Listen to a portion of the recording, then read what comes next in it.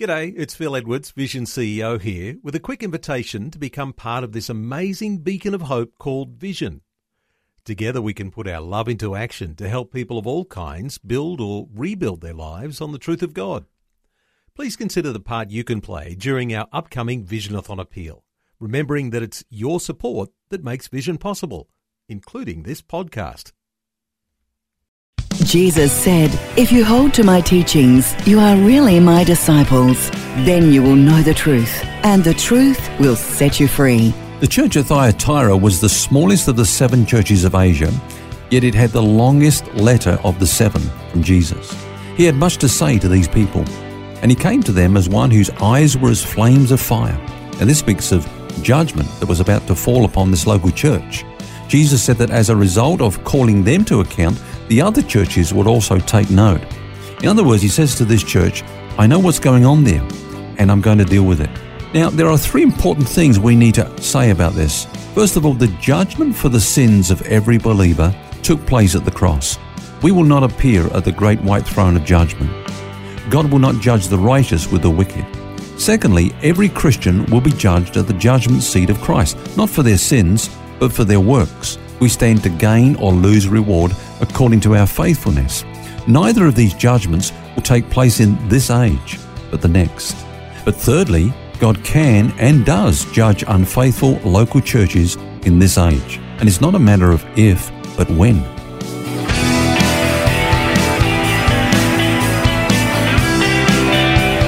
This is Set Free with Ken Legg. And thank you for joining us for Set Free with author and pastor Ken Legg. Phil is my name.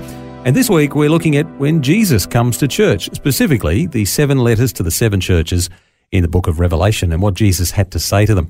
Now, Ken, it sounds like Jesus wasn't at all happy with this church at Thyatira. What was happening there, do you think? Well, Jesus had a few things against this church, and they all seem to be related to this woman known as Jezebel. She was a self-styled prophetess, and the church had allowed her to become established and to operate within the church.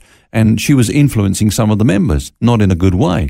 Now, of course, a prophet or a prophetess is someone who claims to speak on behalf of the Lord. Mm-hmm. Now, I don't know whether Jezebel was her name or whether she was just like the Jezebel of the Old Testament. Now, we know that Jezebel lived in the time of Elijah. She was the daughter of the king of Sidon. So she wasn't really an Israelite.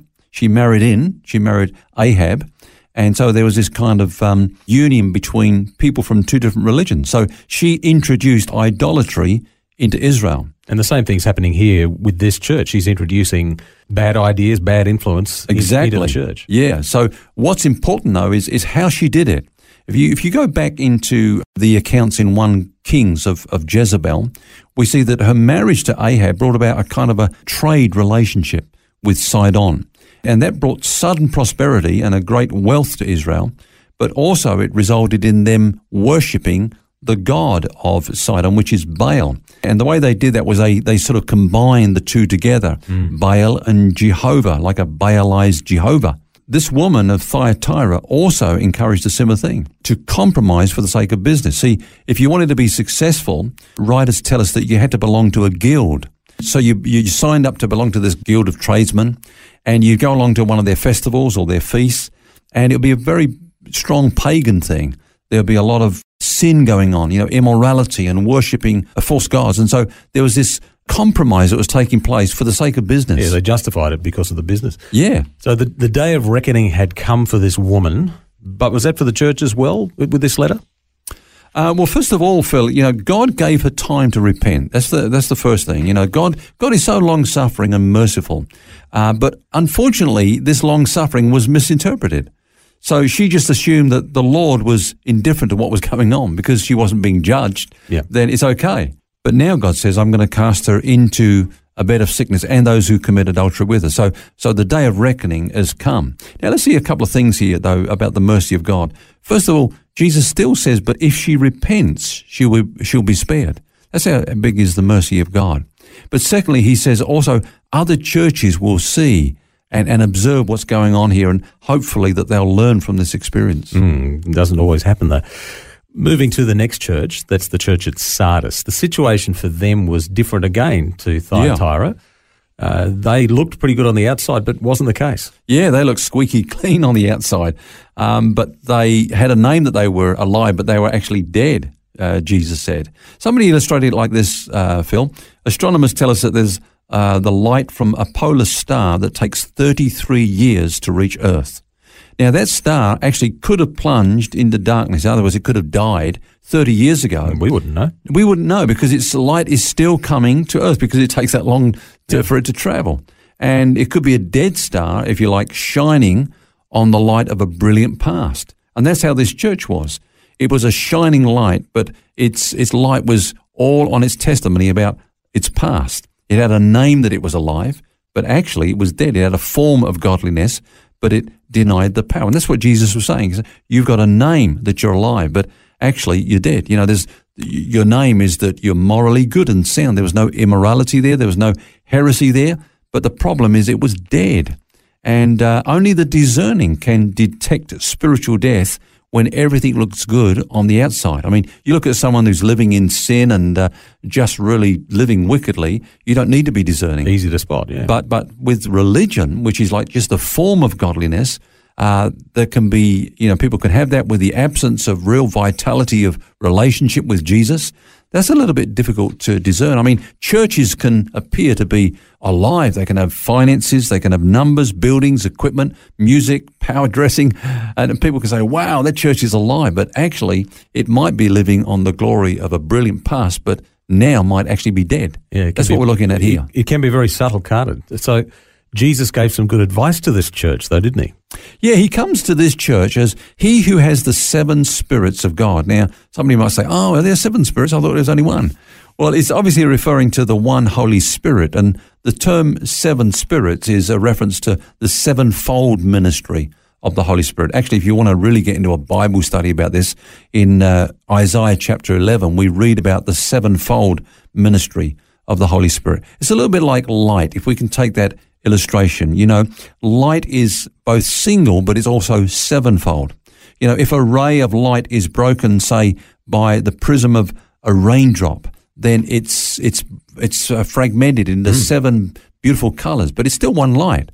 And it's like that with the Holy Spirit. So Jesus fittingly comes to this church announcing, hey, I can minister the Holy Spirit to you. What you need is the life of the Spirit. You're going through things mechanically, religiously, but you're void of the direction and the leadership of the Holy Spirit in this church. Somebody once said, if the Holy Spirit was taken from the earth, 80% of churches would carry on as normal. I guess this will be one of them, Yeah, I think we're probably all guilty of that from time to time, and we should all heed this advice that's been given. Yeah, and that's why Jesus said to this church, be watchful, be watchful. Don't be overconfident, because that leads to a lack of watchfulness. Actually, there's a very interesting story here, Phil, relating to this. The city of Sardis, you go back years before this letter was written, and of course the inhabitants of the city would know about this story. It fell to its enemies because of lack of watchfulness. In 549 BC, when the Persians came against it, there was the city sort of in lockdown, if you like, in defense against the Persians approaching. And it seemed like there was no way in. But there was one observant Persian soldier, and he watched a guard of Sardis who was not alert, and this guard accidentally dropped his helmet down a steep cliff-like rock. And he just observed this guy go after the helmet. And he thought, okay, so there is a way up this rocky, mountain thing into the city. This guy, through his lack of watchfulness, has just shown us the way into the city. And so I guess that when they said be watchful, they were thinking about, our city fell because one of our soldiers was not watchful. But Jesus does go on to say, you've got a few people there that have not soiled their garments. And what I love about that, Phil, is that God will always work where there's a remnant. Sometimes there's just a handful of people, just like Gideon and his little band of warriors.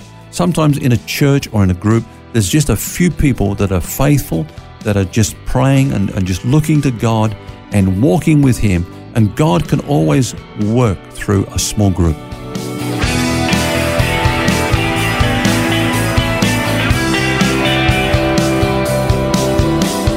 when Jesus comes to church. That's the subject of our conversation this week, and we'll continue it tomorrow. Until then, remember you don't have to carry that baggage. God wants you to be set free. For books, DVDs, small group studies and other resources from Ken Legg, including the book Grace Roots, which features topics from today's message, visit the Vision Christian store at vision.org.au. That's vision.org.au.